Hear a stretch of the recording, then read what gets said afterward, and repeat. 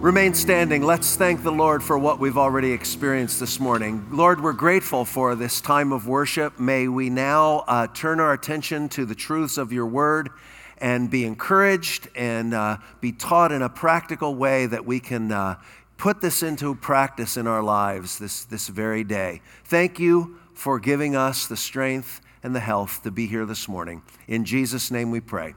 Amen. Amen. You may be seated. Well, good morning. It's a delight to be back with you. As was mentioned, I am a professional guest. I travel. I'm in a different church every Sunday, and because I'm a guest, it wouldn't be summer without a couple weekends in Phoenix and Las Vegas, and I'll be in Palm Springs in a couple weeks, just like it wouldn't be January without Bemidji, Minnesota. It seems like pastors aren't as dumb as they look. They know when to get out of town and bring in the B team. But it really is a treat to be here. I love Scottsdale Bible. I love being here. I live over in Southern California. I live in Newport Beach. So thank you for getting me out of that horrific Newport Beach climate to be here with you today. Seriously, I wouldn't trade it for anything in the world.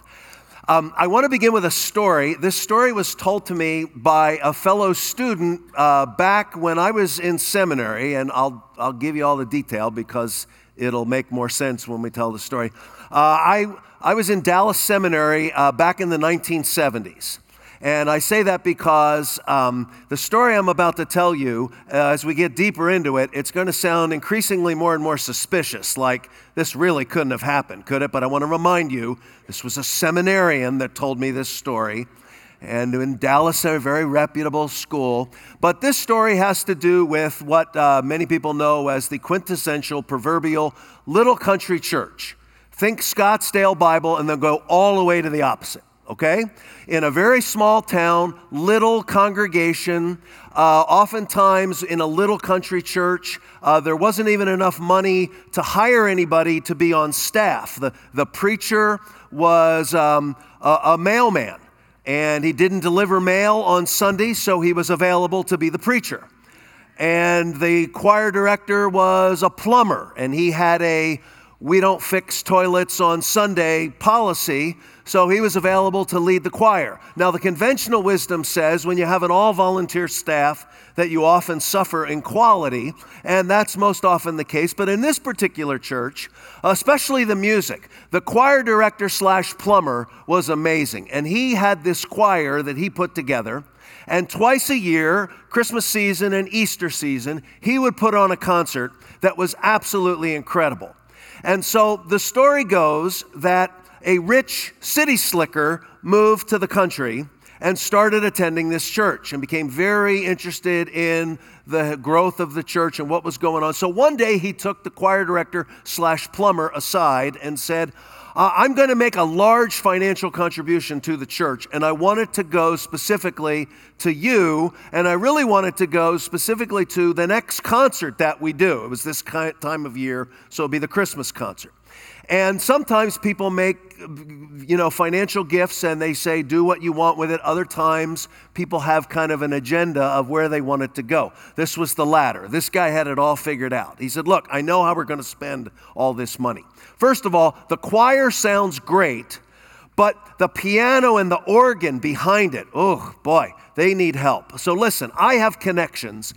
I am going to hire for the night of the Christmas concert a full orchestra. We're going to do a whole studio musician, full union scale gig. We're going to put an orchestra underneath this choir so that it sounds absolutely fabulous. He said, I got another idea. I love the way the choir sounds, but there's always a scary part in every song where one person steps forward to sing the solo. We've got no soloists in this choir. So fortunately, I know a woman up in New York City. She's an operatically trained soprano. Going to fly her in for the night. She's going to do all the solo work. And he said, I got one last thing. He said, this is going to be so big, it won't fit in the little country church. So I am going down to the nearest big city. I'm going to rent for the evening a brand new state-of-the-art concert hall. We're going to trust that God is going to fill the place. It's going to be the mother of all Christmas concerts. Well, the choir director / plumber is excited and also a bundle of nerves, so he spends the whole fall directing his volunteer choir, and they're ready for the night of the Christmas concert. So it's the night before, and they drive down to the big city for the dress rehearsal. Now, I didn't grow up in a little country church, but I grew up in a little church, and so I have a vision of how this looked as they got into the church bus. Think school bus circa 1918, all right? And the church bus, the rickety thing, is driving down to the big city, and the choir walks in, and they're amazed at this state-of-the-art concert hall. Now, this is why I told you they told me this story back in the 70s. State-of-the-art back then included what a lot of our schools have now, but it was the whole idea of you had this massive stage, but if you had an orchestra, the front part of the stage could be lowered to create an orchestra pit. And they actually got in as the pit was lowering, and the studio musicians came in, and it just went great. The whole dress rehearsal was fabulous. There was only one unknown, and that was the soprano. When she signed her contract, she informed the people, I don't need to rehearse with you. I just show up and wow them. All right? So we fast forward 24 hours. It's the night of the Christmas concert. Our poor choir director / plumber, he's nervously pulling the curtain back. He doesn't know whether to hope for a full house or an empty house.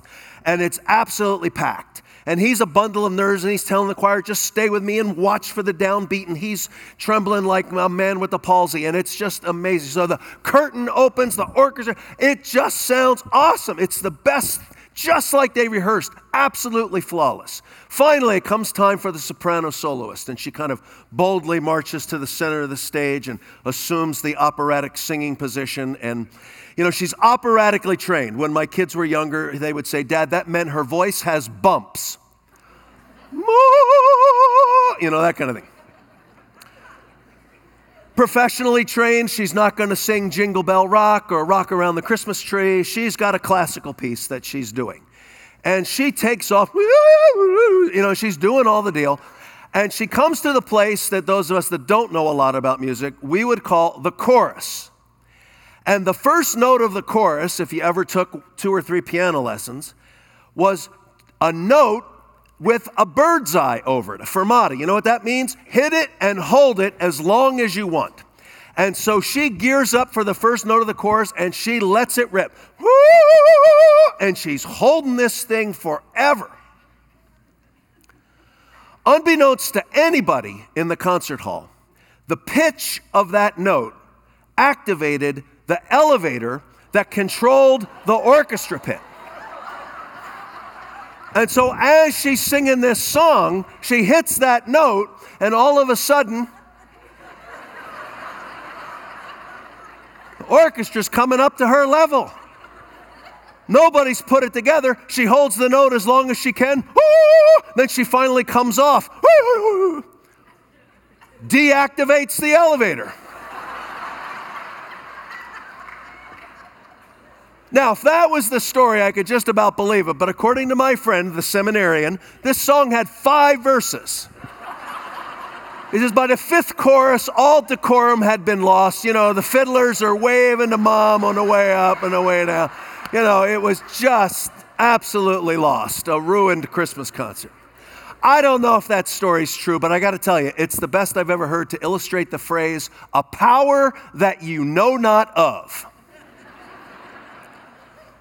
I mean, think of it. That woman, by her very voice, could lift an entire platform of adults. And let's get the bad pun out of the way right away, and could send that group right down to the pit. And my contention this morning, folks, whether you ever had a voice lesson or not, whether you can't even carry a tune in the bucket, you and I have the absolute same power in our voice. Our words have the power to lift people up. There's an actual New Testament term for this. It's the term edify, to build up or to lift up. And we also have the power to send people down to the pit. And I would like to suggest today that you and I want to be people that are lifting others up. We want to talk about how to be an encourager. I mean, if you're in such a bad place in your life that you can't even muster the energy to do that, let me ask you to think about it another way. Who would you want surrounding you right now? Do you want people in your life that are constantly putting you down and sending you deeper and deeper into a pit? Or do you want people who are lifting you up and building you up and encouraging you? There's an entire New Testament book, I believe, that's dedicated to this whole concept of encouragement. It's the book of 1 Thessalonians. And if you would open your Bibles to 1 Thessalonians chapter 1, you will see that unlike the way we write letters today, Paul addresses and acknowledges his writing right out of the gate, chapter 1, verse 1. And then in chapter 1, verse 2, he talks about the recipients of this letter, a church that's in a town called Thessalonica. We give thanks to God always for all of you, making mention of you in our prayers, constantly bearing in mind your work of faith and labor of love and steadfastness of hope in our Lord Jesus Christ in the presence of our God and Father. Now, you're of an exceptionally well-taught church. I don't mean to insult anyone's intelligence, but if you are on the newer side of things of the Bible, let me give you just a quick crash course here in some things about Bible that are very significant. First of all, especially in the New Testament, every Bible book has a purpose for it being in there. There's a reason why each of these books were written. In the New Testament, most of the books are letters. There's a reason why these letters are written. Paul acknowledges in the very beginning of this letter, this is something that I want you to see because you are doing good things, faith, love, hope, and I'm asking you to keep it up. Keep up the good work. And so 1 Thessalonians is a very significant book. Now, if I'm correct in my calendar, Tom Schrader was here last weekend, and I believe he was in 2 Timothy. And we kind of go the full spectrum of Paul's writings in that we know for sure 2 Timothy was the last book that Paul wrote that's recorded in the Bible. I believe that 1 Thessalonians is the first book that Paul wrote. It's either 1 Thessalonians or Galatians, or they both came out around the same time. But you've got the full extent of Paul's literary career as a writer of Scripture in those two books. In this early book, he is writing to the Thessalonians and saying, you're doing a good job, keep it up. Now again, if you understand that, you understand the book better. In contrast, let's show one as an example. Paul wrote to the church at Corinth, the book of 1 Corinthians. The book of 1 Corinthians is all about, I'm hearing all this bad stuff. Let me answer these questions. Let me try to solve these controversies. Let me try to come on, you guys got to get it together. I mean, if you were to use a hand symbol for 1 Corinthians, it's kind of a finger wagging, like, come on, you Corinthians, you know better than that. Get your act together. When we see the book of 1 Thessalonians, if we were to use a hand symbol, it'd be a group hug. Oh, you're doing great. Keep up the good work. Paul is encouraging them in the book of 1 Thessalonians. And so if you would now go to the end of the book, to 1 Thessalonians chapter 5, you see that there is a verse in verse 11 that says, therefore, encourage one another and build up one another, just as you also are doing. Encourage one another. Paul is saying, hey, that's a good thing. Build up one another. There's the elevator coming out of the pit. And he says, just as you also are doing. Keep it up. Now, there's kind of a twofold angle to what I'm going to try to say today. Because I not only want you to see that Paul is saying, be an encourager. But I want you to see also how he provides encouragement to the Thessalonians as he's writing. It's kind of like this. I've already mentioned it. I've grown up in church. I've heard dozens of messages on encouragement. You're going to be an encourager, right? Yeah, you go. And we go home and we realize, I don't know really how to do that. I mean, it reminds me, I'm a big sports fan. I love the NFL. I've spoken to 26 NFL teams. It's like an NFL huddle. Okay, this next play, we score, break. And we go up to the line of scrimmage and we realize, are we running the ball? Are we passing the ball? Is there a kicker on the field? We don't know how to do it. We know the goal, we want to score, but we don't know how to get there. It's like the same thing. Let's have a huddle. All right, we're going to encourage. Ready? Encourage. Yeah. How do I do that? I do not know. So it's not enough just to say, come on, people, encourage. Let's find out from Paul some very practical ways how to be an encourager. Verse 11, one more time, says, therefore, encourage one another and build up one another, just as you also are doing. We encourage, we build up, keep up the good work. I've neglected the most important word in the verse. It's the first word in the verse. It's the word therefore. Whenever you see a therefore, you always stop to see what it's there for. All right? And it's always in relation to what we have just said. It's kind of New Testament for our current cliche, the bottom line. If I'm going to summarize this, the bottom line is, well, let's see what he's saying to where he can get to a place where he's saying, therefore, encourage one another. Now, another really helpful thing about studying the Bible on your own is the Bible's in paragraph form, just like books or letters. And so when he says a therefore, it's probably in relation to all that he said in that preceding paragraph. Now, the whole paragraph is an actual long one in Scripture. It actually starts up in verse 1. So we have an 11-verse paragraph, of which 10 verses are expounded upon. Then he gets to therefore. Time will not permit to go through all 11, so let me jump into the middle, because that gets me to the heart that I really want to refer to, and we'll make reference to the rest of it before we're through here. Let's look at verse 8. But since we are of the day, let us be sober, having put on the breastplate of faith and love, and as a helmet, the hope of salvation. Now, I'm curious. Somebody yell it. When you hear those phrases, the breastplate of faith and love, and the helmet, the hope of salvation, what other passage does it remind you of? Ephesians 6, exactly, where Paul writes about what he calls the full armor of God. Now, many of us are communicators. We're either speakers or we're writers. I mean, this is classic writer's inspiration. If this is the first book he wrote, he writes about 2 pieces of armor, and maybe he made a little note in his writer's journal. You know, some other time when I'm talking to a church, I would like to expand on this. We'll get all kinds of pieces of armor because this is such a great illustration. And it is. The full armor of God, or in this case, the 2 pieces of armor of God, are rich in what they symbolize. Now, as a kid growing up in church, we used to love the story of the full armor of God. I grew up in a little church. I remember a very specific time in my life, going to Sunday school in 5th grade. The 5th grade boys' Sunday school class. I'll say that again slower so you can let that sink in. 5th grade boys' Sunday school class. That's code for there's not an adult in their right mind that would sign up to teach this crew. And we were especially bad, all right? And they finally got someone, God bless her, a 98-year-old blue-haired woman. And she was great. And she understood, she knew how to motivate us. It was a wonderful Christian idea called bribery, all right? And there was a technique back then, and I see some people my age, you're gonna have to help me here because we're going back to the dinosaurs now. But there used to be this deal, pre-computers and all this kind of stuff, that was all around a piece of felt that was on an easel.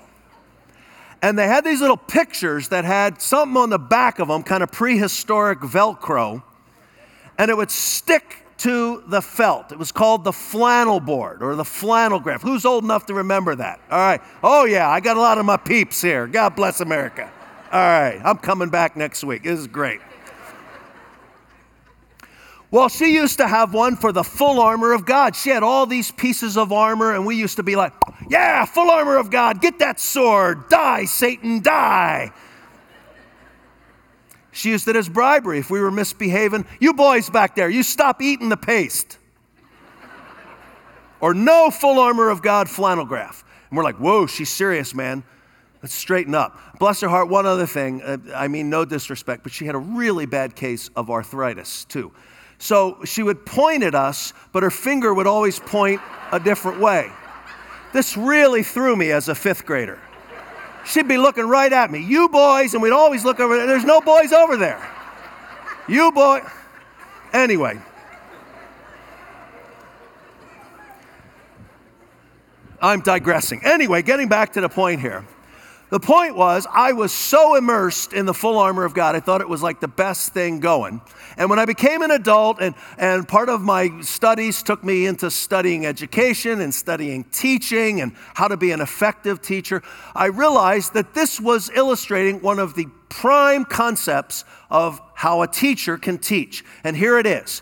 The best way to teach an abstract concept is through the use of a concrete symbol. Let me say it again. The best way to teach an abstract concept is through the use of a concrete symbol. Therefore, what Paul is trying to teach is not the value of specific, real articles of armor, but that the armor symbolizes something a little harder to get to. It's an external object that's symbolizing an internal quality. I mean, in this passage here, the breastplate and the helmet symbolize faith and love and hope. You got it? So, some of you, I know you have a blank page in your bulletin. You're dying to take some notes. You got nothing to write down yet other than what do you want for lunch and when will this guy be over? So let me give you some stuff to write down, okay? Point number 1, encouraging people dwell on internals over externals. Encouraging people dwell on internals over externals. It's more about the faith, the love, and the hope than it is the breastplate and the helmet. Those are great symbols, but they are external symbols. What's more important is what's going on inside. So in my mind, this translates into a 21st century culture as, hey, that means I want to accent, for example, integrity over prosperity. Integrity over prosperity. Now, is there anything wrong with prosperity? Absolutely not. Here I am, Lord, send me. Okay? The issue is, do you gain your prosperity through means of integrity, or do you cut corners and do shady deals and, cheat people? I mean, if you have prosperity through poor means, let's say, that's a bad deal. Integrity and internal quality is much more important than prosperity. And again, you got to understand me here. I'm not saying that one is right and the other's all wrong. I'm saying that we emphasize one over the other. Here's another way to put it. I emphasize attitude over appearance. Attitude over appearance. Now, I'm not saying neglect your appearance. This isn't a plea to go out and get ugly for God. I live in Newport Beach. This is Scottsdale. There's a lot of beautiful people in both of our towns, okay? And I don't know most of them, but I tell that by just looking at them. Their outward appearance says this is a beautiful person. But the real beauty is on the inside, right? That it's the attitude inside. I get the best example that I can tell you. Many years ago, we have 5 children. We have a daughter and 4 sons. Many years ago, my wife's grandfather and grandmother celebrated their 75th wedding anniversary and wanted us to come and join the festivities. We took everybody to the Midwest. I mean, this was a Norman Rockwell painting come to life. It was in a little country church. It was celebrated in the church basement. It was a potluck cover dish dinner to celebrate who we knew as Mimi and Gramps, okay? And I remember we were there, and Mimi had a brand new dress, and bless her heart, she had on top of it one of those ruffly aprons. She couldn't see life without an apron, but it was brand new, and the ruffles were just beautiful and everything. And Gramps went all out, brand new pair of bib overalls. So Gramps and the 4 boys and I are over by the Gospel Punch at one corner of the church basement. And Mimi comes in on the door on the other side of the room. And Gramps sees Mimi. He looks at my boys and he winks. And he goes, "Woo! That woman still does it for me." I mean, is that glorious or what? They're like in their 90s or like 150 or something, And I thought, oh, this is beautiful. I hope my boys are getting this. Well, they got it. And they're all like, Dad. So we're taking a walk away from Gramps. And my boys are like, Dad, did you hear that? I said, yeah, that was beautiful. Dad, Gramps, is he okay? What? I mean, how's the vision? Is he seeing okay? Are the eyes going? His eyes are fine. How about the head? Is he thinking clearly? I said, you boys, you don't get it. She is the most beautiful woman in the room to him because all about what's on the inside, not on the outside. I mean, it was the perfect example. But it was to no avail. I mean, to this day, I got to tell you, none of my sons ever, married an elderly Christian woman who was godly on the inside. They just didn't get it. They all married these beautiful young women. But anyway, you get what I'm saying. It's all about what's on the inside more than on the outside. Encouraging people dwell on the internals over externals. Look at verses 9 and 10. For God has not destined us for wrath, but for obtaining salvation through our Lord Jesus Christ, who died for us, that whether we are awake or asleep, we may live together with him. This is the message of the gospel. Paul is essentially saying in this text, if we were given what we deserve, this text describes it as wrath. Other places it's called hell, damnation, separation from God. The beauty is we didn't get what we deserved, we got what we didn't deserve. Because the message of the gospel is not do, the message of the gospel is done. Jesus did everything necessary for you and I to have a relationship with him. And if we accept him by faith, we will be born into the family of God. It's an act of God's grace. So there's a second thing to write down. Number one, encouraging people dwell on internals over externals. Number two, encouraging people dwell on grace over works. Grace over works. Maybe another way to put it is that encouraging people dwell on acceptance over accomplishment, or unconditional over conditional. Now, this always strikes me right to the heart of where we live, and that's family life. And many of us try to figure out how this works with our kids because many of us did not get this message from our parents. We got a very confused message that confused acceptance and accomplishment. Let me tell you how I like to think of it these days. I've traveled full-time for so many years, and there were so many painful separations, but there was the glorious reunion when I would come back home, and we're big huggers. And so we'd always talk about, hey, give me a big bear hug. And we would do this to create the delightful family phrase, Dad, squeeze my guts out. Ugh.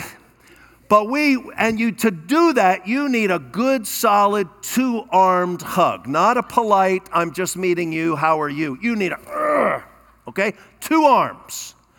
The arm of acceptance and the arm of approval. Acceptance and approval. Acceptance is unconditional.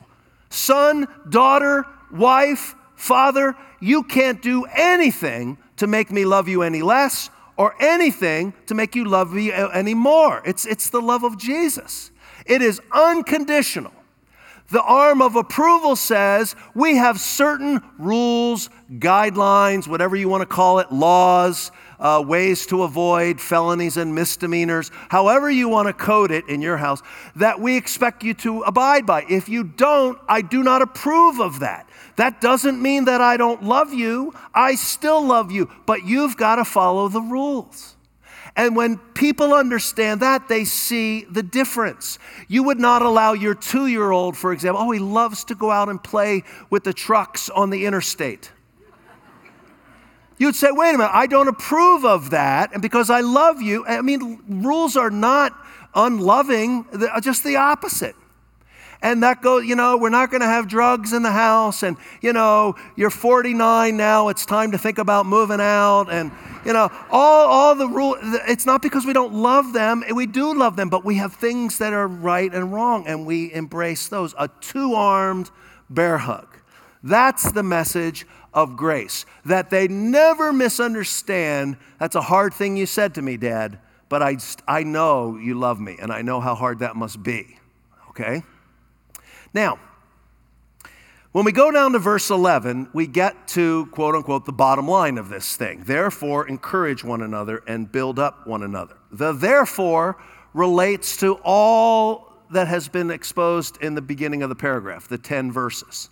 We've looked at the last few, but let me just tell you what the first few verses are about, and you can read them on your own. If you like the study of things that are yet ahead, end times, prophecy, you know that the beginning of 1 Thessalonians 5 is the discussion of an event that is still in the future for us. It's a period of time called the Day of the Lord, a period of judgment and blessing that is still ahead. I think it's fascinating that he bottom lines a passage of prophecy by saying, therefore, encourage one another. So here's the last thing I'd have you write down. What do we do? Number one, encouraging people dwell on internals over externals. Number two, they dwell on grace over works. Number three, encouraging people dwell on tomorrow over yesterday. They dwell on tomorrow over yesterday. Don't let it escape you that the bottom line of a prophecy passage is encourage one another. Now, there are examples in Scripture where someone talks about history and says encourage one another. There are times when lessons we have learned from the past can be of encouragement to us.